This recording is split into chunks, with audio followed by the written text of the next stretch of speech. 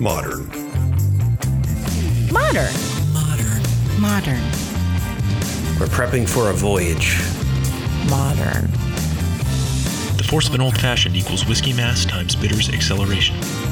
Why don't you make that a double? Modern Bar Cart. What's shaking, cocktail fans? Welcome to episode 167 of the Modern Bar Cart podcast. I'm your host, Modern Bar Cart CEO Eric Kozlik. Thanks for joining me for another interview episode where we track down the best and brightest minds in the spirits and cocktail world so that we can share their secrets with you. This time around, I have the privilege of chatting with Melanie Asher, founder of Macchu Pisco, a brand that's been bringing delicious Peruvian brandy to the U.S. since 2006. This is one of the first in-person interviews I've been able to conduct in quite a while, and boy, am I glad we could make it happen because Melanie tasted me through six different Pisco expressions from the Macchu Pisco portfolio. And just like it's not every day that you get to cozy up with 6 delicious bottles, it's also pretty rare to encounter makers like Melanie with so much passion and expertise across so many different subjects. We'll get into the nitty-gritty about Peruvian terroir and grape varietals in just a bit, but first, let's give you a moment to make yourself a drink. This episode's featured cocktail is the Chilcano cocktail. To make it, you'll need 2 ounces of your favorite Pisco, 1/4 to 1/2 ounce of lime juice, depending on how tangy you tend to like things, and 4 ounces of high-quality ginger beer. This is a highball, so you're going to build this drink in a highball glass with ice by adding first the Pisco, then the lime juice, and then finally the ginger beer. Give it a quick stir with a sustainable metal or bamboo straw, and if you're feeling real fancy, maybe float a few dashes of bitters on top and garnish with a lime wheel. Now, if you're squinting at this drink and saying, hey, that's just a Moscow Mule with Pisco, well, you're a little bit right. But according to Imbibe.com, the Chilcano cocktail has a history that goes all the way back to the 1800s when Italian immigrants in Peru started enjoying a beverage called the Buongiorno, which was a combination of grappa, lime juice, and ginger ale. Come to find out, either the Italians ran out of grappa or they were simply seduced by the delicious Pisco available locally, and we saw a switch in base spirits. The word Chilcano actually refers to a Peruvian soup made with fish heads, and since both the soup and the cocktail were imbibed as hangover cures, I think you can see why the name stuck. Fast forward to the cocktail renaissance, and suddenly you see a huge proliferation of high-quality ginger beer on the market, and it's not hard to imagine how the drink morphed from its initial grappa and ginger ale formulation to the version you'll find on most cocktail menus today. So, now that you're all lined up with a crushable Pisco cocktail to try when you pick up your next bottle, let's turn our attention back to the interview. In this fascinating conversation and tasting with Melanie Asher of Macchu Pisco, some of the topics we discuss include Melanie's journey as an entrepreneur, from hustling flowers in Peru at the age of 6 to mergers and acquisitions for international spirits companies to founding her own Pisco brand.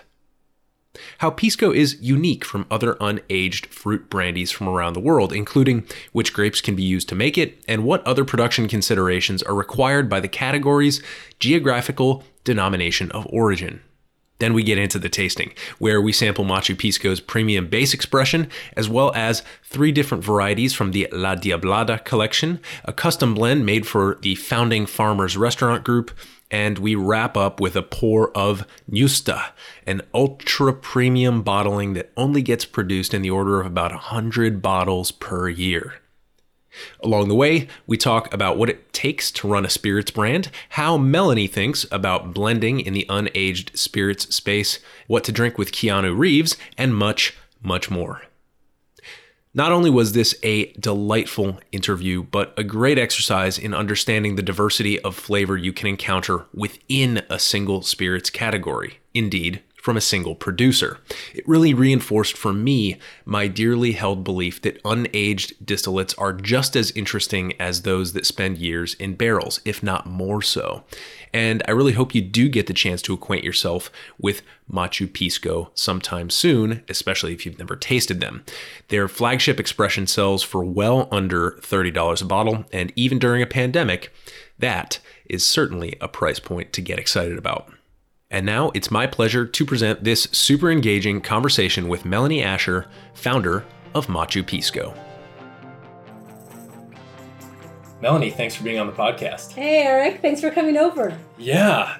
First in-person podcast we've done in a while. So it's great to be back in person, and especially with all these beautiful bottles here in front of us. But before we get into tasting your lovely products, can you just introduce yourself for our listeners and tell us how you came into the world of Pisco? Well, I really do think that Pisco runs in my blood. Like, it was divine intervention. I was a Pisco baby brought by the Storks. And this has been a passion of mine. I've always had that entrepreneurial drive. And, wanted to bring goodness to the world through Macchu Pisco, which is the national spirit of Peru. Mm-hmm. And having grown up there, I figured, why is there no Pisco in America? Or why is there no Pisco in the world? And it just seemed to me that this would be a way to bring work to Peru and, really expand the palette of Americans and Europeans to something completely different that they'd never tried before. Yeah, Pisco is actually a super important spirit for American cocktails going all the way back to the 1800s, of course, with the West Coast and the Pisco Punch in San Francisco. So you grew up in Peru. Like, roughly how old were you when you were living in Peru, and then how did you come to the United States? So I was born in Peru and lived there until I was 7. And I have to tell you, Eric, that this entrepreneurial bug got me at the age of 6. I would go around the neighborhood collecting Coca-Cola bottle caps, filling them up with dirt and putting a little flour inside, and convincing the neighbors to buy it, I think more out of pity than anything. But I've just, really had that in me since early on. I moved to America at the age of 7, and then at the age of 9, I was a grape for Halloween. So at the age of 9, I knew I wanted to get into the Pisco business. So might be fun to bring that photo here for you to look. But I put some Pisco in my ice cream. And I told my parents, this is what I want to do with my life. And I think they probably believed I would outgrow it at some point. Mm-hmm. But I went on to Duke, and I did my thesis on prohibition in the context of Catholic countries. Wow. Yeah, because normally you hear about it, temperance movements. And I did a comparative study, historical, between France and Peru, because very high drinking populations with the Catholic faith as a background. And I looked at how the governments had approached temperance more in paternalistic form. I wouldn't go so far as say patriarchal, because they did think that it would help the working class. You had the absinthe really taking a lot of people into misery, and I think that was more misconstrued, not because of the wormwood, but because of poor distillation practices. Sure. But it was oddly enough that in France they targeted the working class drink as opposed to cognac or wine. Right. Correct? Mm-hmm. So temperance was a thing of the times at the turn of the century, early 1900s, and that was a context in France. And in a way, but in some benevolence towards the working classes, but also that control of the working class was definitely a part of it. Right. And we saw that in Peru, because in Peru, we had a temperance movement based on Sunday beer drinking. So similarly targeted at the working class, where you are not allowed to drink on Sundays. So primarily so the workers get to work Monday morning. But again, I'm a history buff, love history, so I'm excited to get into all the history behind Pisco. But in terms of me personally, I graduated with this thesis in hand, wanted to go running to the liquor companies to get a job. And my dad said, "You're going to be known as a liquor woman." And I said, "Well, what's wrong with that, right?" And hence I went on to take 1 year off to really search what I wanted to do. Went to investment banking to do business for liquor companies. So I did mergers and acquisitions, IPOs, bond offerings for liquor companies. So the big time stuff. Yeah. I was not giving up on my dream to be Pisco Queen. So forget liquor lady. What's going to be Pisco Queen? I like that better, yeah. Yeah. Well, Melanie, this is great. I'm super excited to talk a little bit about the history of Pisco, and then, of course, to taste these beautiful expressions. So before we get into tasting some of these wonderful Piscos that you have here for us, I think we should do a little bit of groundwork, because I think most Americans would be able to say that they've heard of Pisco or tried a Pisco sour, for example, but I'm not quite sure that they would be able to tell you exactly what it is. And so I was hoping you could just walk us through where Pisco sits in the landscape of world spirits compared to things like vodkas or gins or cane spirits, for example. Well, Eric, Pisco is the oldest brandy of the Americas, and it's got a 400-year legacy before all the cognacs came over. And if you see in a lot of cocktail books, the old classics have a lot of brandy in them. And Pisco from Peru was used in the 1800s in America. So it used to be better known before Prohibition. And then unfortunately, it got lost in the era and in the trade. But it is a fantastic, delicious spirit made from grapes. I mean, how many spirits do you have out there that have about 10 pounds of grapes per bottle? Yeah. That's crazy. And the bottle doesn't weigh 10 pounds. No. And that's because we're basically distilling wine. And Macchu Pisco has 10 pounds of grapes per bottle. La Diablada has 12 pounds of grapes per bottle. And we'll get into that later. But in terms of its provenance, it comes from the valleys of Peru situated in the desert areas south of the equator. So tons of sunlight. So we're looking at grapes that get, 365 days out of the year of sunlight, have a super high sugar content, and which would make it horrible for wine if you think about it. But for distilling a brandy, it is just sublime. And it's one of a kind, and it needs to come from Peru because where it is situated geographically. Right. And these grapes are, have a 400-year tradition. Before there were any sort of pesticides or farming aids or chemicals. And that's something that, I'm very attuned to, because I say if the Spaniards who brought the grapes from the Canary Islands to Peru were able to farm all naturally back then and produce such a marvelous spirit, why can't we do it now? So I tend to very much follow that traditional line of all natural grapes. And the way that I would compare it to other spirits, how I like to say it is, you go from grapes to wine to Pisco to cognac. Okay, in terms of the process, raw material grapes fermented into wine, distilled into Pisco, aged into cognac. Similarly, for the grain spirits, you would have grains, the raw material, fermented into beer, distilled into vodka, and then aged into whiskey. Obviously, there are nuances there, but I feel like that's a easy way to present it. But in terms of raw material, I say we are the king of purity because we have a very strict denomination of origin, which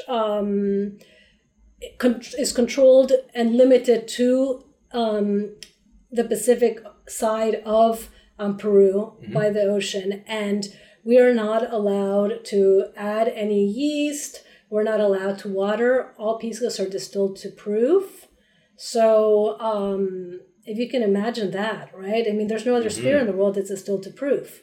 That's a very non-interventionist denomination of origin. Yeah. If you think about it, because most denominations of origin stipulate sort of, or many, I should say, stipulate a proof bandwidth or something like that, or they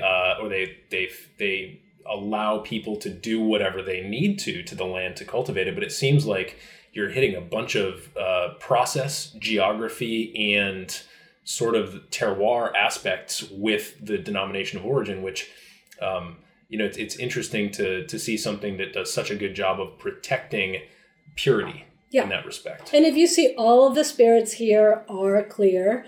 Even our luxury presentation, Ñusta, there is no aging. So no aging is allowed as well. So, and it's meant so you can taste the grapes that come from this marvelous, beautiful, pure region of Peru.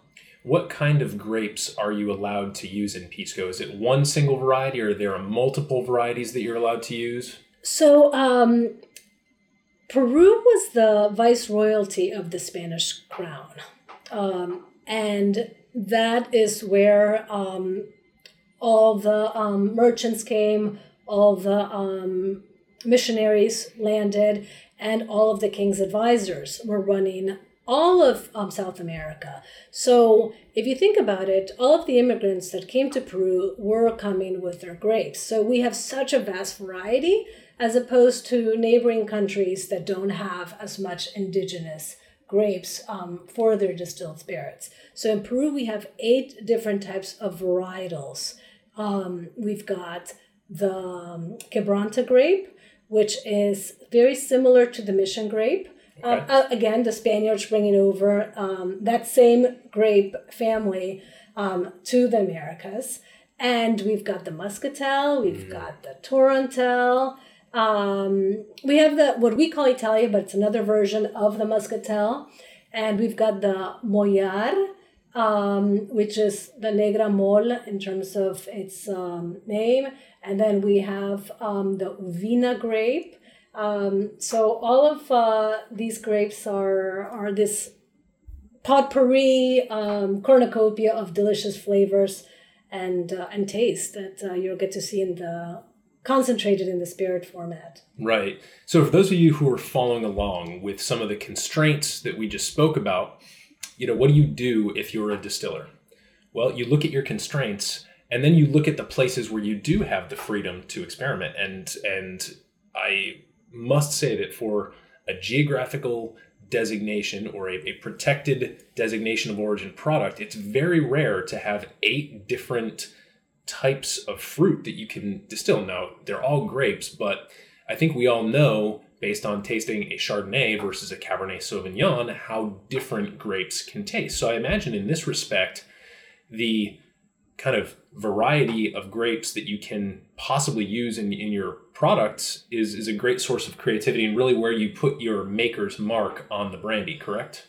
Absolutely, and you hit it right there, Eric, because it is an evolution of wine. As wine lovers, we each have predilection to a certain grape and taste profile, mouthfeel, tannins, and you feel that in our piscos. Each one has a different aromatic nose, just different viscosity to it. Some are more citrusy than others. So I would say that if you are tasting piscos, that you want to be able to align your thought processes, that it does come from grapes, and each one is very different from another. Well, Melanie, that's super exciting. I mean, first of all, I have one personal bias that I think is really good for this interview right now. And that bias is that I'm more interested in unaged distillates than I am in barrel-aged distillates. I'm not that you can't do amazing things with barrels. I'm just more interested in the way that something goes from a raw material to a pure distillate. And, one of the things that I really want to remind our listeners about is that the best way to think about a distillate is that it is the focusing of a fermentation. When you ferment something, that's where you get all these lovely flavors. And of course, as we just mentioned, these piscos are native yeast fermented because you can't add any yeasts, correct? Correct. So that is, in addition to the grapes that are sitting there in these vines, soaking up decades and decades of the minerals and weather conditions of this landscape, you also have the native yeasts of this landscape. That gets fermented, and that's where the flavor comes from. The distillation focuses that flavor and really refines it. We were talking about different types of mouthfeels and different types of aromatic profiles just a moment ago, and that is exactly what we're about to get into when we taste these lovely Macchu Pisco expressions. So we'll be back after a quick reset to start tasting through this juice. And we are back. We just set up a incredible 6-spirit flight here. All clear spirits, all Piscos, all from the Macchu Pisco portfolio. Melanie, I'm just going to let you take it away here. Okay. Well, we're up for a ride here, Eric. So this is my brainchild, the Macchu Pisco brand. And the reason I came up with that name was because the first grapes that were brought to Peru came from the Canary Islands. And this red grape variety was first planted in Cusco, near where all the gold was, and obviously near where Machu Picchu was. So it didn't take hold. It was too cold and the terrain was not adequate. So the Jesuit priests took it down to the desert valleys. But in honor of the first grapes where they were planted is the name Macchu Pisco. I love it. And it's made from the red grape of either Negra Criolla and the Quebranta grape. So these are two grapes that we have in Peru. Both came from the Canary Islands. The Negra Criolla grape, what we call in Peru, the Negra Criolla grape, is what you would call the Listan. I don't know if you've heard of that grape. I've heard of it. I don't think I've ever drunk a wine that features it in any major way. Okay, so mostly you're going to find Listans coming from the Canary Islands, and it has just a lot of full body to it, a lot of grittiness to it, olive tasting to it, and that was the first grape that came to Peru, and as an offshoot, a hybrid of that is the Quebranta grape. The Quebranta is the hybrid naturally occurring of the Negra Criolla and the Mollar grape. And that is the grape that you will mostly see in Peru. So Macchu Pisco is predominantly Quebranta. Will on some occasions have some Negra Criolla, but these grapes are characterized as what would be called non-aromatic. There's no such thing as a non-aromatic grape, but in terms of tasting, we are going to start with the Macchu Pisco, which has that herbaceous quality to it. It's certainly very green on the nose. Very much so. Very much so. And what I like to say is that, you're going to first get the hints of this greenness, which sometimes doesn't parallel to when you're thinking grapiness, right? But grapes, like wines, they have that scent of the terroir. And I do feel like this gives you a lot of the greenness of Machu Picchu. Yeah, and it does. I mean, I think the label color is perfect because that's the color green it smells like. And it also reminds me of pear, which is one of the flavor notes that I'm pulling out just from the nose. Not like a super ripe Bartlett pear, but one of those nice green. Yeah, it's got a hint of sweetness on the nose, and you're right, because I do love grape distillates, and I love grape vodkas compared to things like corn vodkas. I think that corn vodka tastes rancid most of the time. But grape vodkas, you really get that grapiness, that soft sweetness, and it has a very different grapiness to it. You're right. It's not super sweet. It is very green and very lively. Let's taste it. Yep.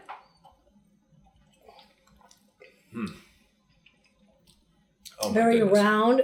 So my methodology for distinguishing Macchu Pisco and La Diablada and Ñusta from other Pisco categories, and that's why we started the premium category, is that I do a gravity press. Okay. 100% all our grapes are pressed that way. So therefore, what I find is you get that clean and crispiness, no funkiness. I am completely abhorrent of any funkiness in my spirits, and here you can get that roundness.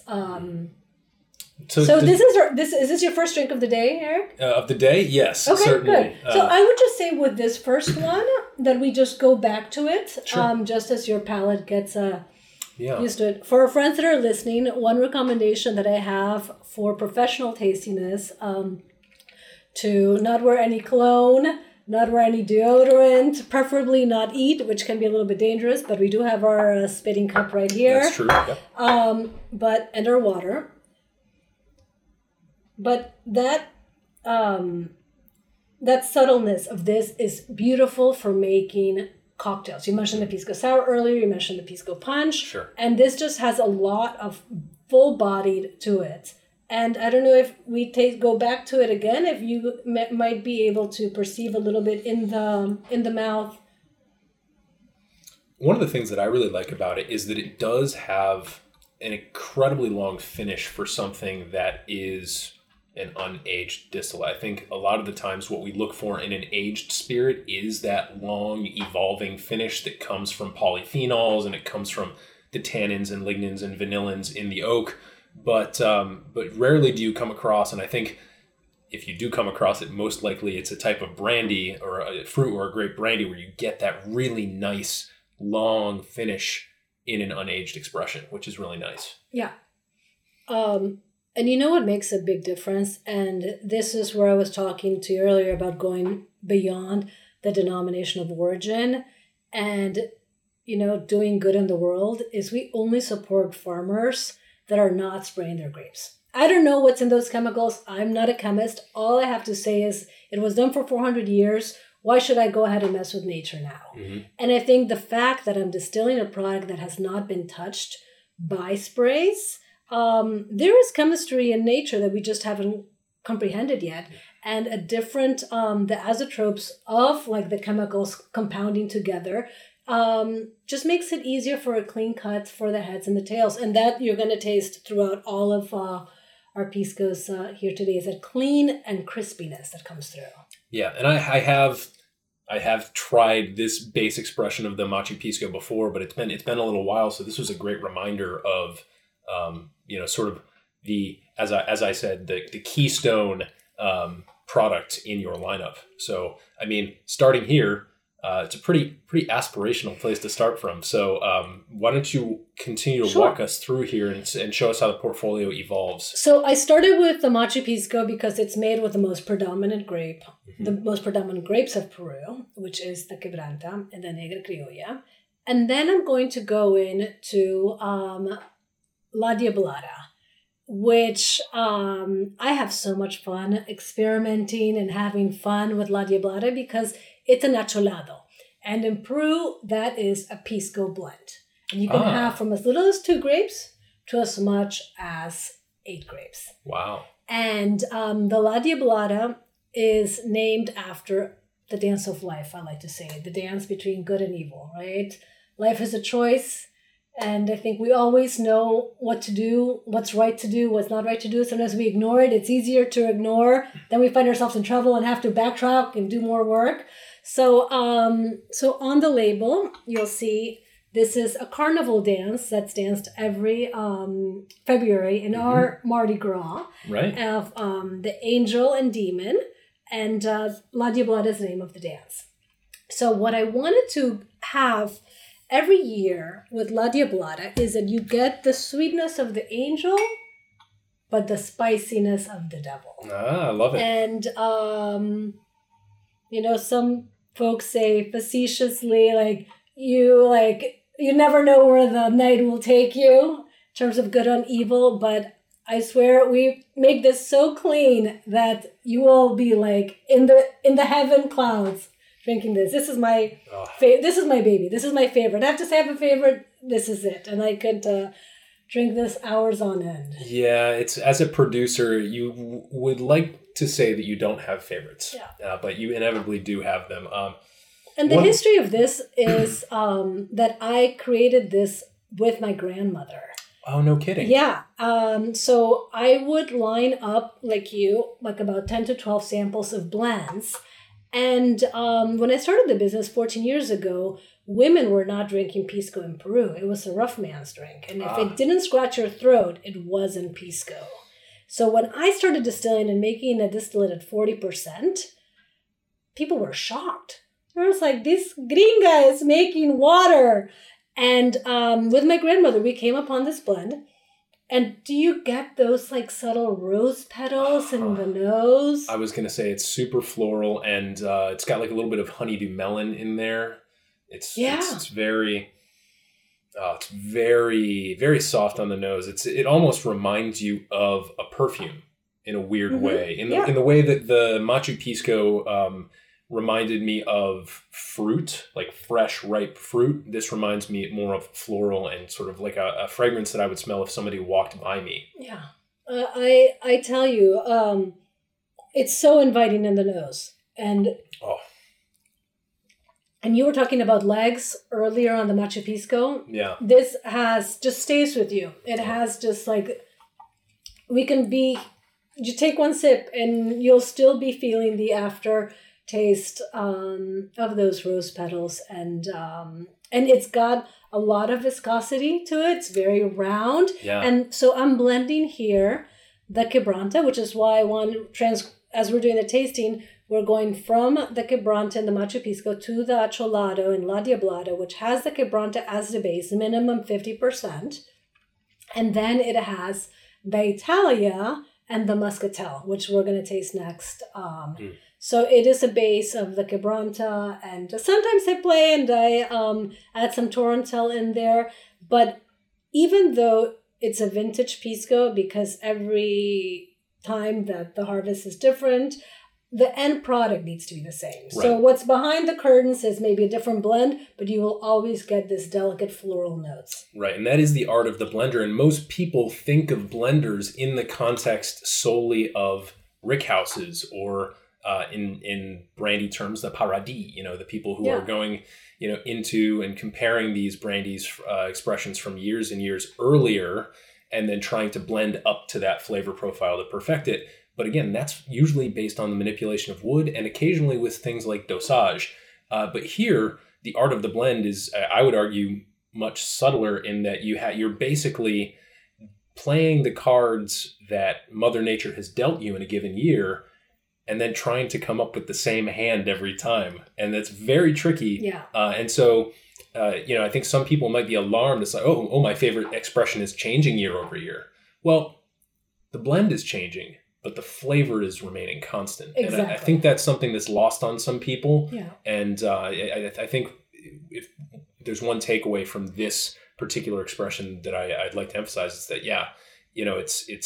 it's okay that things change on the back ends without your knowledge, because if it's being done right, it's being done in your best interest, so that you do have that consistency year after year. Exactly. And what more discouraging than you go to your favorite brand and it doesn't taste the same as and sometimes it's fun but when you find that sweet spot. And I would say that, there are a couple of types of blending, right? There's blending with your leftover with inventory at the end of the year and you just blend it, as opposed to artfully defining what this brand stands for. And you always get those delicate notes that Abuelita and I started distilling and tasting with her in her bathrobe and pearls for breakfast. Oh, Abuelita. I wish she was here. My goodness. Well, we're going to get to her soon. Okay, good. Yeah. Well, let's keep going here. Okay. So next here, Eric, is the La Diablada Italia. So we have on the La Diablada bottle a ribbon representing the 8 grapes of Pisco. And then we will cordon off each grape varietal separately within the La Diablada family. Wow. Okay, so this is 100% of what we call in Peru the Italia grape. It's a white grape, and it is the Muscatel of Alexandria. So I probably have some in my refrigerator. You can get it in America, but a widely known Muscatel grape variety. And this is over-the-top citrus. So when you were talking about La Diablada being a perfume, let me tell you, when you're drinking this, you can dab some on and really talk about perfume. It is, right? Yeah. Super, super, super citrusy. But also very grapey on the. This is probably the most conventionally grapey nose that I've come across so far. Right. And this is only the third one we've tasted. But and then Muscatel de Alexandria. Correct me if I'm wrong, but I believe it is one of a couple varietals that is also used in another high altitude brandy called Singani. Yes, exactly. Correct. So as I was telling you earlier, Peru was the head of the viceroyalty. So then when the pioneers went to the other countries, and they went to Bolivia, they took grapes with them. And then this is the one that they cherish and use for the Singani. Mm-hmm. The Italians brought it to Peru. So different than the others. I usually only put like 10% because it's so overpowering. It is just so... La Diablada blend, Naturalado, has about 10% of the Italia. Wow. Otherwise, it just takes over the blend. And this is an interesting thing for you. The Italia grape was exported from Pisco, Peru, from the port of Pisco, Peru, where it comes from, to San Francisco during the gold rush. And it is this variety that you're tasting right now that made it across the seas to the bank exchange, the bar where the Pisco punch was invented, and where you had it mixed by the bartender called Duncan Nichols, proprietor of the bank exchange, mixing Italia, Pisco, pineapple from Hawaii, gum syrup, lemon, and cocaine. So of course, those were the recipes back in the 1850s when everything was legal. And we had a massive, massive trade of Italia Pisco to the United States because this cocktail cost 25p in comparison to other cocktails that cost 10p. And it was the first bar that allowed women into it in California. And you had to take a lap or walk around the bar after having two because it was in such high demand and it was potent. So if you could come back to the bar after walking around the block and there was a seat available, you could have another. So there's a great story behind the Italia. Yeah, that's fantastic. I think, the key there was definitely if there's still a seat available. I think, well, we don't have people going to bars these days, but once we can go back to bars, that's a really smart kind of like easy way. It reminds me almost of the Trader Vic's zombie or something like that, where it's like, yeah, you're only getting 2 of these. Yeah. Otherwise, you're not getting home. Yeah. No, and stylistically, this one has a little bit more funk because I do put some lees in the distillation. So just to add a little bit more of an nymph to it, and you might get that in the mouthfeel. Slightly stemmy, yeah. It's but not in occasionally we'll get a batch of lavender for our lavender bitters that's just has a lot of leaves in it, and that produces like a really sort of off stemmy flavor. But this is just sort of in the background, and because the Muscatel de Alexandria grape is so rich, I think it really does add a nice little note there in the background. Yeah. So this is fun for doing your Pisco punch. Totally. For the La Diablada blend, and now we're going to taste the Abuelita Centennial Special Blend. So this is her. Let me introduce her. Amelia was her name. She lived to be 102 years old. Abuelita, looking good. Abuelita, yeah. She was 97 in this picture. Oh. If everyone wants to look at her there, this has 8 grapes in it. Let's see if we can get a focus on Abuelita here. There she is. All right. I'll snap a picture and put it on the show notes page. This, guys, has 8 grapes and an ode to her after she passed away, and it is just a flower bomb. Yeah, it reminds me of prickly pear. Yeah, I would say lychee. Sure, yep. But I get prickly pear as well. Lychee is certainly better. I don't know if they're in the same family. They might be, actually. Maybe. Yeah, total lychee. Yeah. And this is in our acholado blend. That tastes like candy. Yeah. Phenomenal. Like, if I were to taste this blind, I'd be like, this is, well, I wouldn't actually think this, but it reminds me a little bit of like the watermelon Jolly Rancher. Have you ever smelled that smell? Yes. It's very distinct. Yes.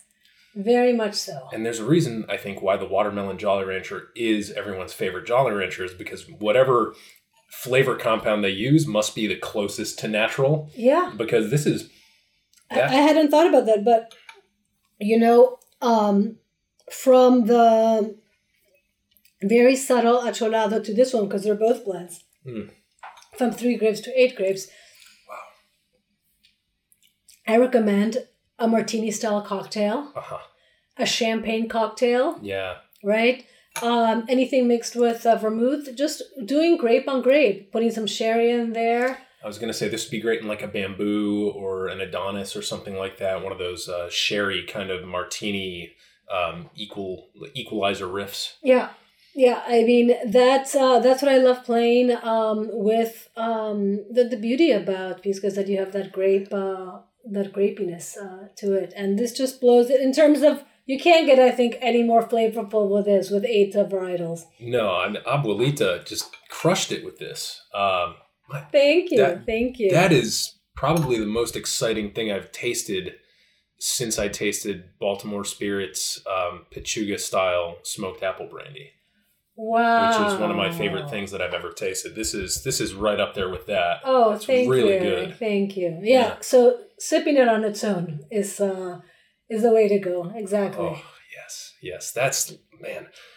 Oh, overload almost. It's almost like a sensory overload. Yeah. No, it is. And it just stays with you. Right? It just stays. But I would say she drank a shot of Pisco every night before she went to bed. And she ate her vegetables, her broccoli and her green beans, but also drank her Pisco at night. Just like the Queen. Yeah. Hey, there we go. Still going. I think the Queen has like 3 drinks a day. So the last one we have here is the Farm Pisco, which I created in collaboration with our friends at Founding Farmers in DC. This is an inversal of our typical La Diablada. They're very heavy on the Italia. Remember I told you I keep in my blend 10% Italia? Mm-hmm. John Arroyo, their mixologist, came down to Peru, visited us, and this is a blend that we've worked together for the restaurant group in terms of supporting fair farming practices, because a lot of times, Eric, the farmers don't get paid, the brokers do, and the farmers don't get paid for 6 months after the grapes are harvested, which is a travesty. Right. So we're very much into fair wage, living wages, and paying the farmers directly. And that's what Farm Pisco is all about.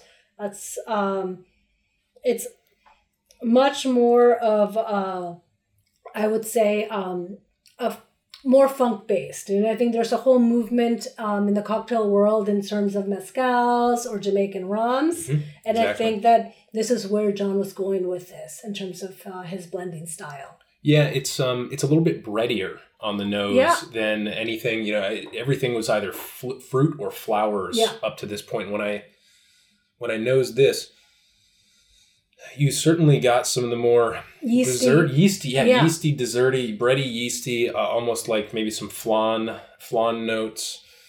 A little custardy on the nose, but still distinct on the palate. You go right back to that Italica, sort of robust really grapey.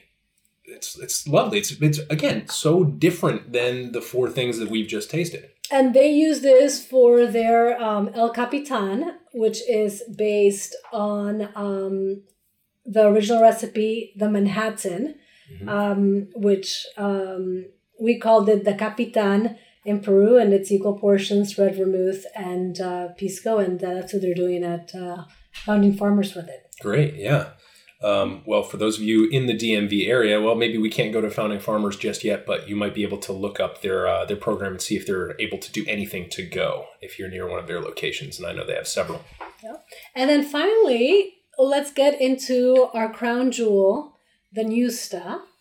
There are only 100 bottles produced whenever it fancies me. It's not every year. Ooh. It's when it's just right. So these bottles are made by hand in the tradition of huacos. So Peruvian royalty during the Incan age would go to their graves with vessels of alcohol, of chicha, of corn maize, fermented for them to travel with pleasure into the afterworld. Right. So Ñusta means princess.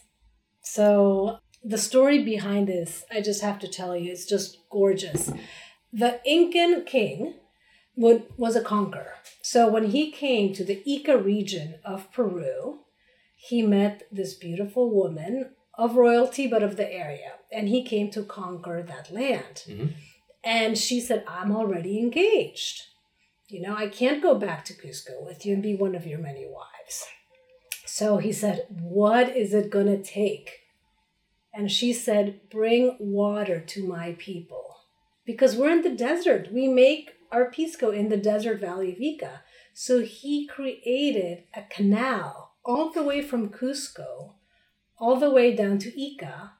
And she ended up staying with her fiance. Never went to Cusco, but she got what she needed. Smart lady. What she needed. So cheers to that. Cheers. And this is a sip of one of the last bottles of Ñusta. Oh my goodness. So 100 made when you feel like it. Yeah. Goodness. What would one pay for such a thing? 300. Well, we sell it at about $125 a bottle, and it usually retails about $350.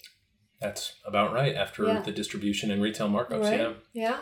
And but for something that's 100 bottles made quasi-annually, that's really not that unreasonable compared to, look at some of these brandies that retail for that sort of thing. And they're cranking out, at least 1,000 bottles. Well, I have to tell you, that's part of my philosophy. And capitalism gets a bad rap. And I think true capitalism is about having respect for the supply side and for the demand side. It's not about exploiting the farmers and asking them for a discount. I don't do that. I pay my workers twice the market wage, and I don't get away with, okay, it's the market wage, that's what I'm going to pay you, because I have them hand select each and every single one of the grapes, and that's laborious for them to be cutting away all the raisins and any botrytis that might be on the vines, because they are naturally grown.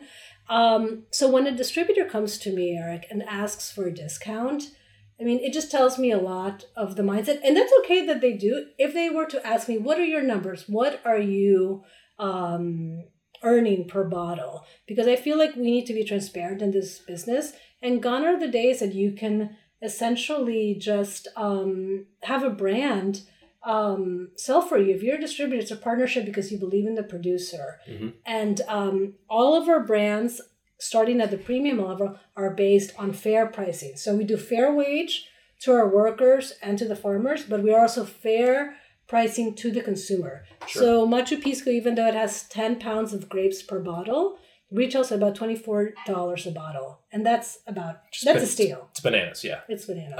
And for people who don't necessarily think about this too much, for a brandy, that's a huge deal. Yeah. For a grain-based distillate, not so big a deal. For a fruit-based distillate, huge deal. I attended an apple brandy seminar at Tales of the Cocktail 2 years ago, and the numbers that came out of the apple brandy world, and I'm sure that there are some similarities between apples and grapes in terms of the yield that they produce per pound.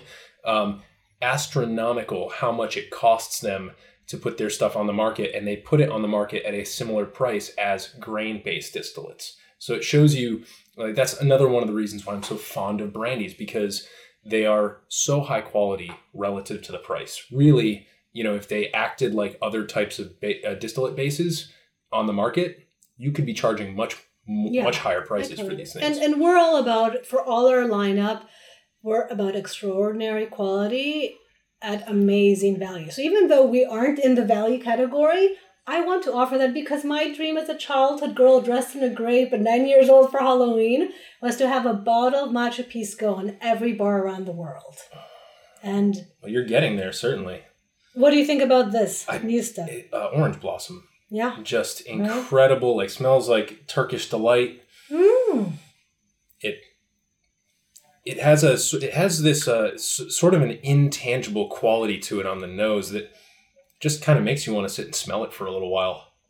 Do you get some butterscotch in the mouth? Yeah, that's why I was kind of feeling, kind of going into that like desserty Turkish delight kind of area. Totally, completely. Oh, wow. Yeah, it is certainly confectionery, but it's still so grapey. It has certainly a luxurious feel to it. And not to say that some of these other expressions don't, looking at you, abuelita. But it's really, really beautiful. And I think certainly an accomplishment for the amount that is produced. Well, thank you. I mean, that I'd recommend to go in a cocktail.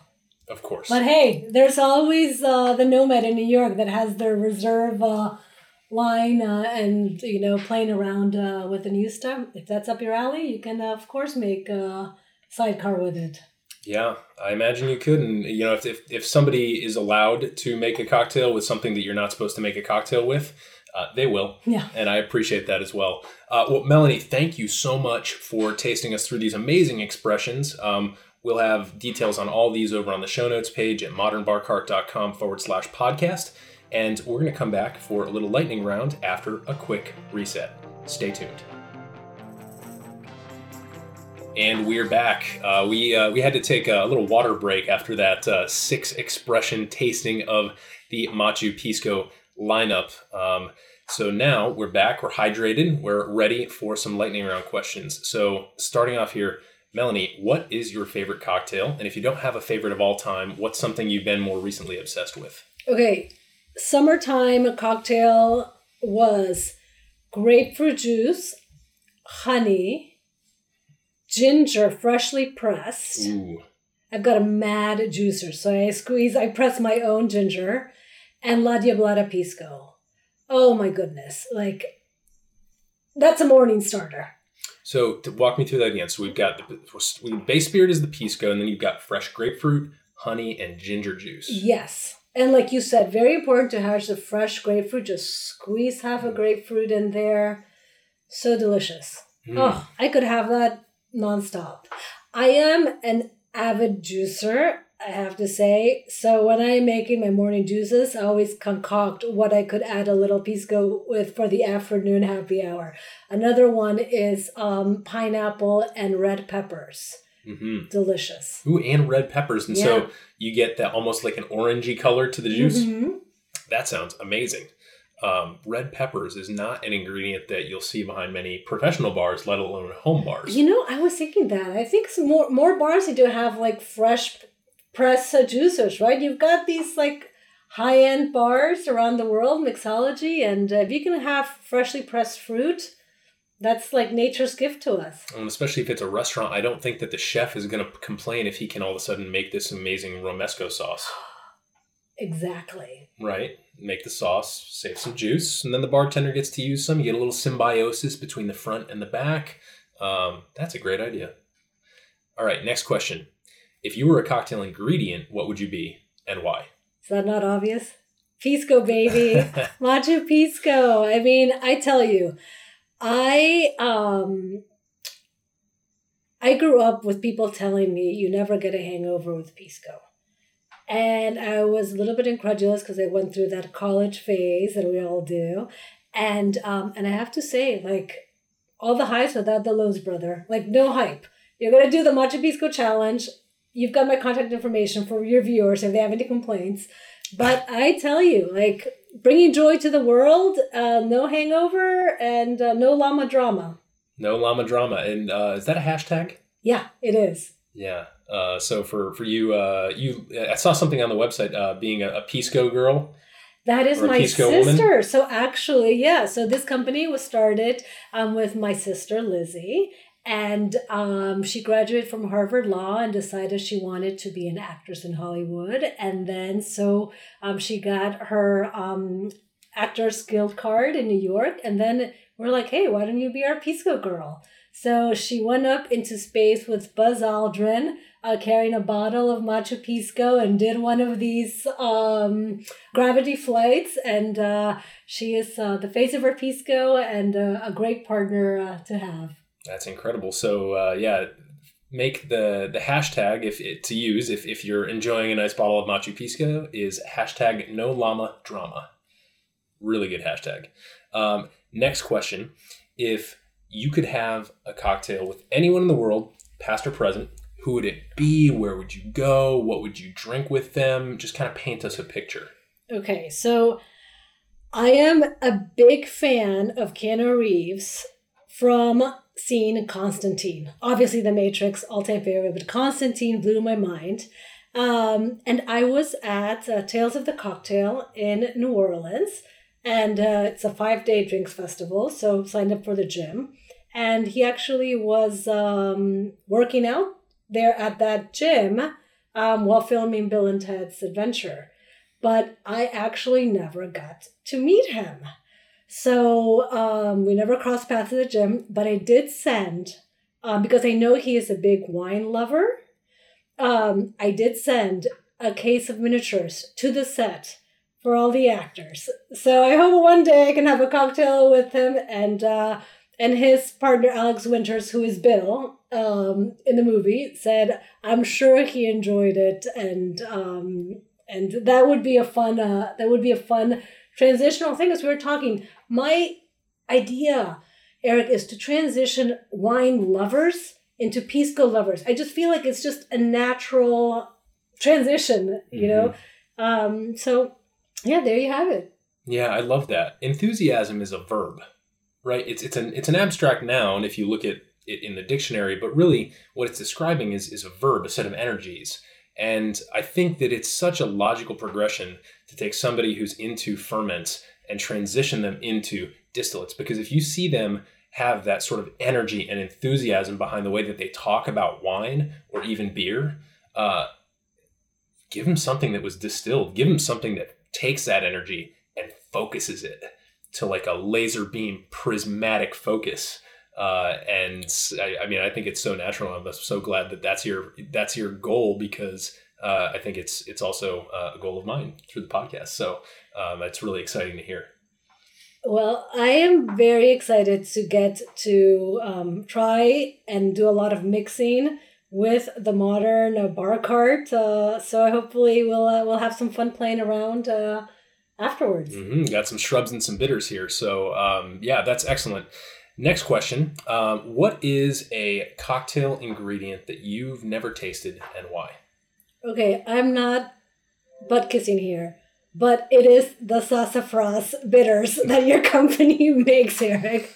Yeah. So little plug. I went onto your website. And of course, I didn't bring them today like a jerk. No worries, but I'm really into like the health, nutritional part of life. Hence, all natural grapes, non-intervention fermentation, and somewhere along the round, one of these blogs, I saw that sassafras is like one of the healthiest ingredients for virility. Wow. Yeah, hello there. So so I'm going to be going into the Modern Bar Cart website and getting some. Thank you for the other bitters that you brought, but that just really intrigues me. Awesome. Well, we're excited to see what you think of it for sure. Now, last question here in the lightning round. Do you have any controversial or sort of against the grain opinions or stances in the spirits and cocktail space?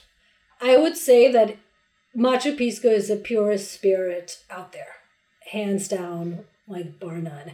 And I've met with other distillers throughout the world. I travel, I meet colleagues of mine, and particularly in Europe, I just love getting into these like friendly fights over the dinner table in terms of how is it that we distill to proof, and they can't, and they question what will be the taste profile that is, as I'm going into the tails, that I will pick up those congeners and hence make a spirit that chemically is not very pure because we are distilling to proof. And I go back, my counter argument is like, well, what does your water have that you're adding? Like, there's so much bad water out there, right? So like, what levels of purity are you getting of water that you're adding? God forbid, obviously we've got reverse osmosis, but you know, at what level of like filters are using nano filters? So so we are the only spirit that uses organic, all natural raw material that adds no interventionist, no added yeast, only wild yeast, no enzymes are added to it, no sugar, no coloring, no flavoring. So it's as clean as you can get for a spirit, and the proof is in the pudding. Yeah, purity is an interesting topic to discuss because a lot of people think of it as an absence of bad stuff. But you know, with that, you sort of also have to compare of like, well, what is there? You can't really, if you talk about purity as an absence, you're talking around it. Yeah. And I would much rather be talking about actually what is in there. Yeah, and that's a great point, Eric, because if I wanted to be, to go through like, hey, we 5 times distill. Okay, so you're like triple distilling a vodka, you're only getting ethanol, right? That's just pure ethanol. But then why are you putting glycerine in there, right? You go through all this trouble to make a pure product. And whereas we do a discontinuous distillation, so cutting out the heads and cutting out the tails, but I do it by taste. So I do it very mindful, slow distillation. And for me, it's just like intuitive distilling. When I'm tasting, okay, the methanol is present throughout the entire distillation. Some people think it's only the heads. That's wrong. So you are like measuring like what parts of the esters do you want in there, right? And what is it, like some of the methanol will give you a little bit of that fruitiness. So it is an art, and like you said, it's interesting to see what is in there. And there's some things we just don't understand sometimes about nature and the chemistry of it.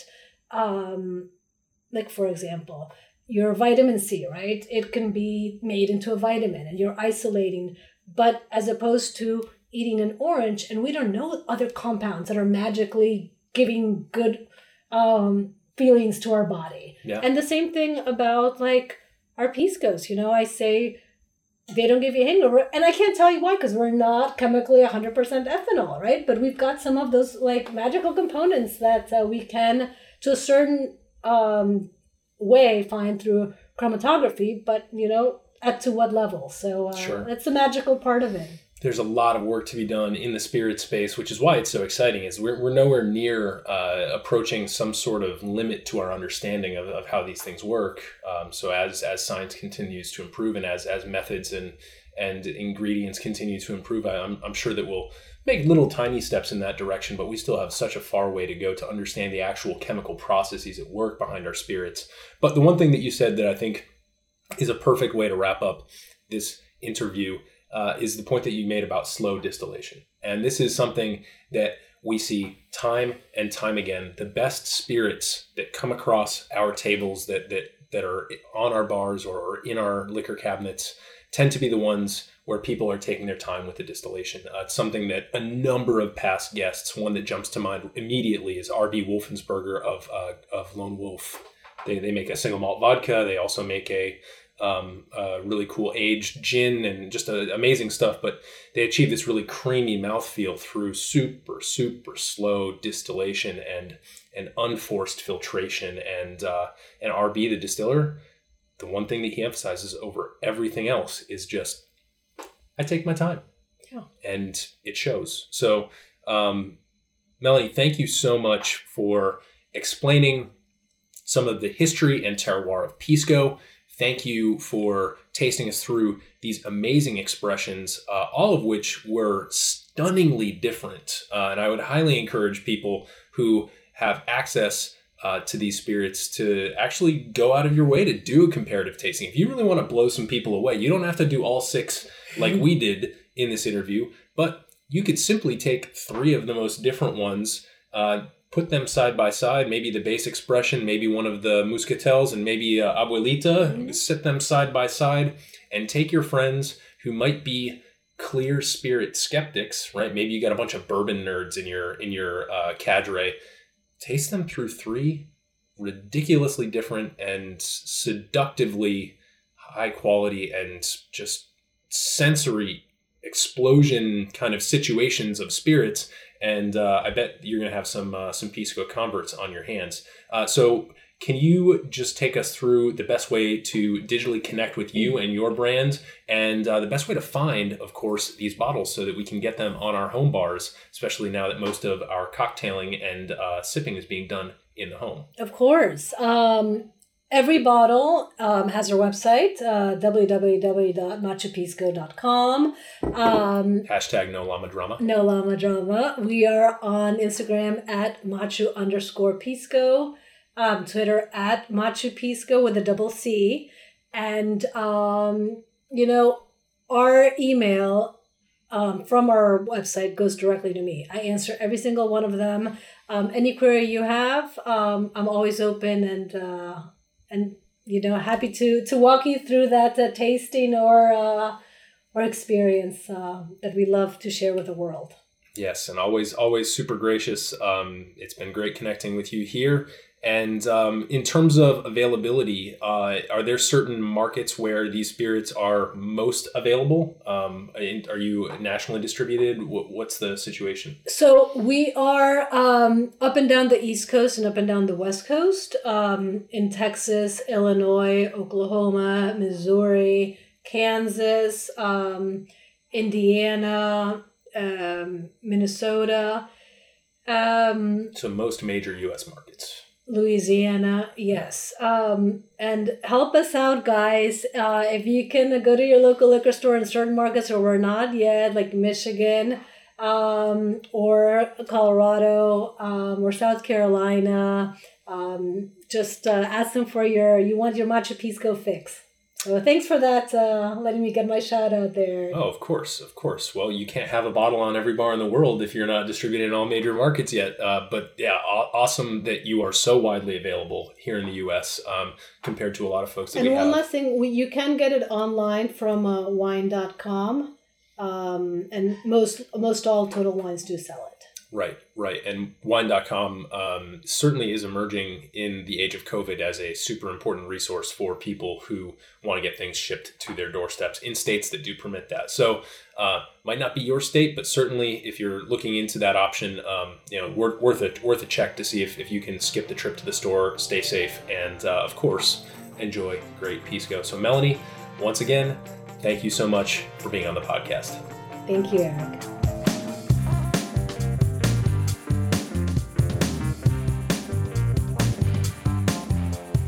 Hey everybody, thanks for listening. If you enjoyed this episode, there's 2 big things you can do for us here at Modern Bar Cart. One would be to tell your friends and family if you think they'd enjoy listening to us talk about cocktails. And if they don't download podcasts, they can always stream our episodes on their desktop directly from the show notes page at modernbarcart.com. The other thing you can do to help would be to head on over to iTunes or wherever you download your podcasts and leave us a review. 5 stars are great, but we're more interested in your feedback. And the beauty is, the more reviews we have, the easier it will be for other folks out there to learn about our show. We're trying to start a cocktail revolution here, and by spreading the word, you're helping us fight the good fight. You can always reach us by emailing podcast@modernbarcart.com if you're looking for cocktail or bartending advice, or if you're a pro who would like to pull up a mic and be interviewed for all to hear. Also, definitely follow us on Instagram and Facebook at Modern Bar Cart for cocktail porn, recipes, and entertaining tips. And keep an eye out for new product releases and special offers, which are happening all the time. We love our listeners, and we really enjoy giving you exclusive discounts and sneak peeks at our latest and greatest cocktail projects. This episode may be over, but for you, the mixological fun and adventures are just beginning, so remember, folks, drink responsibly and experiment boldly.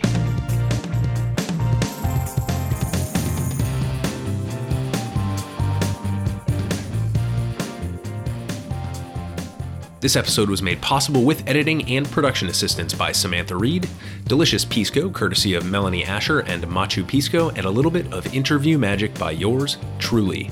This has been a Modern Bar Cart production, copyright 2020.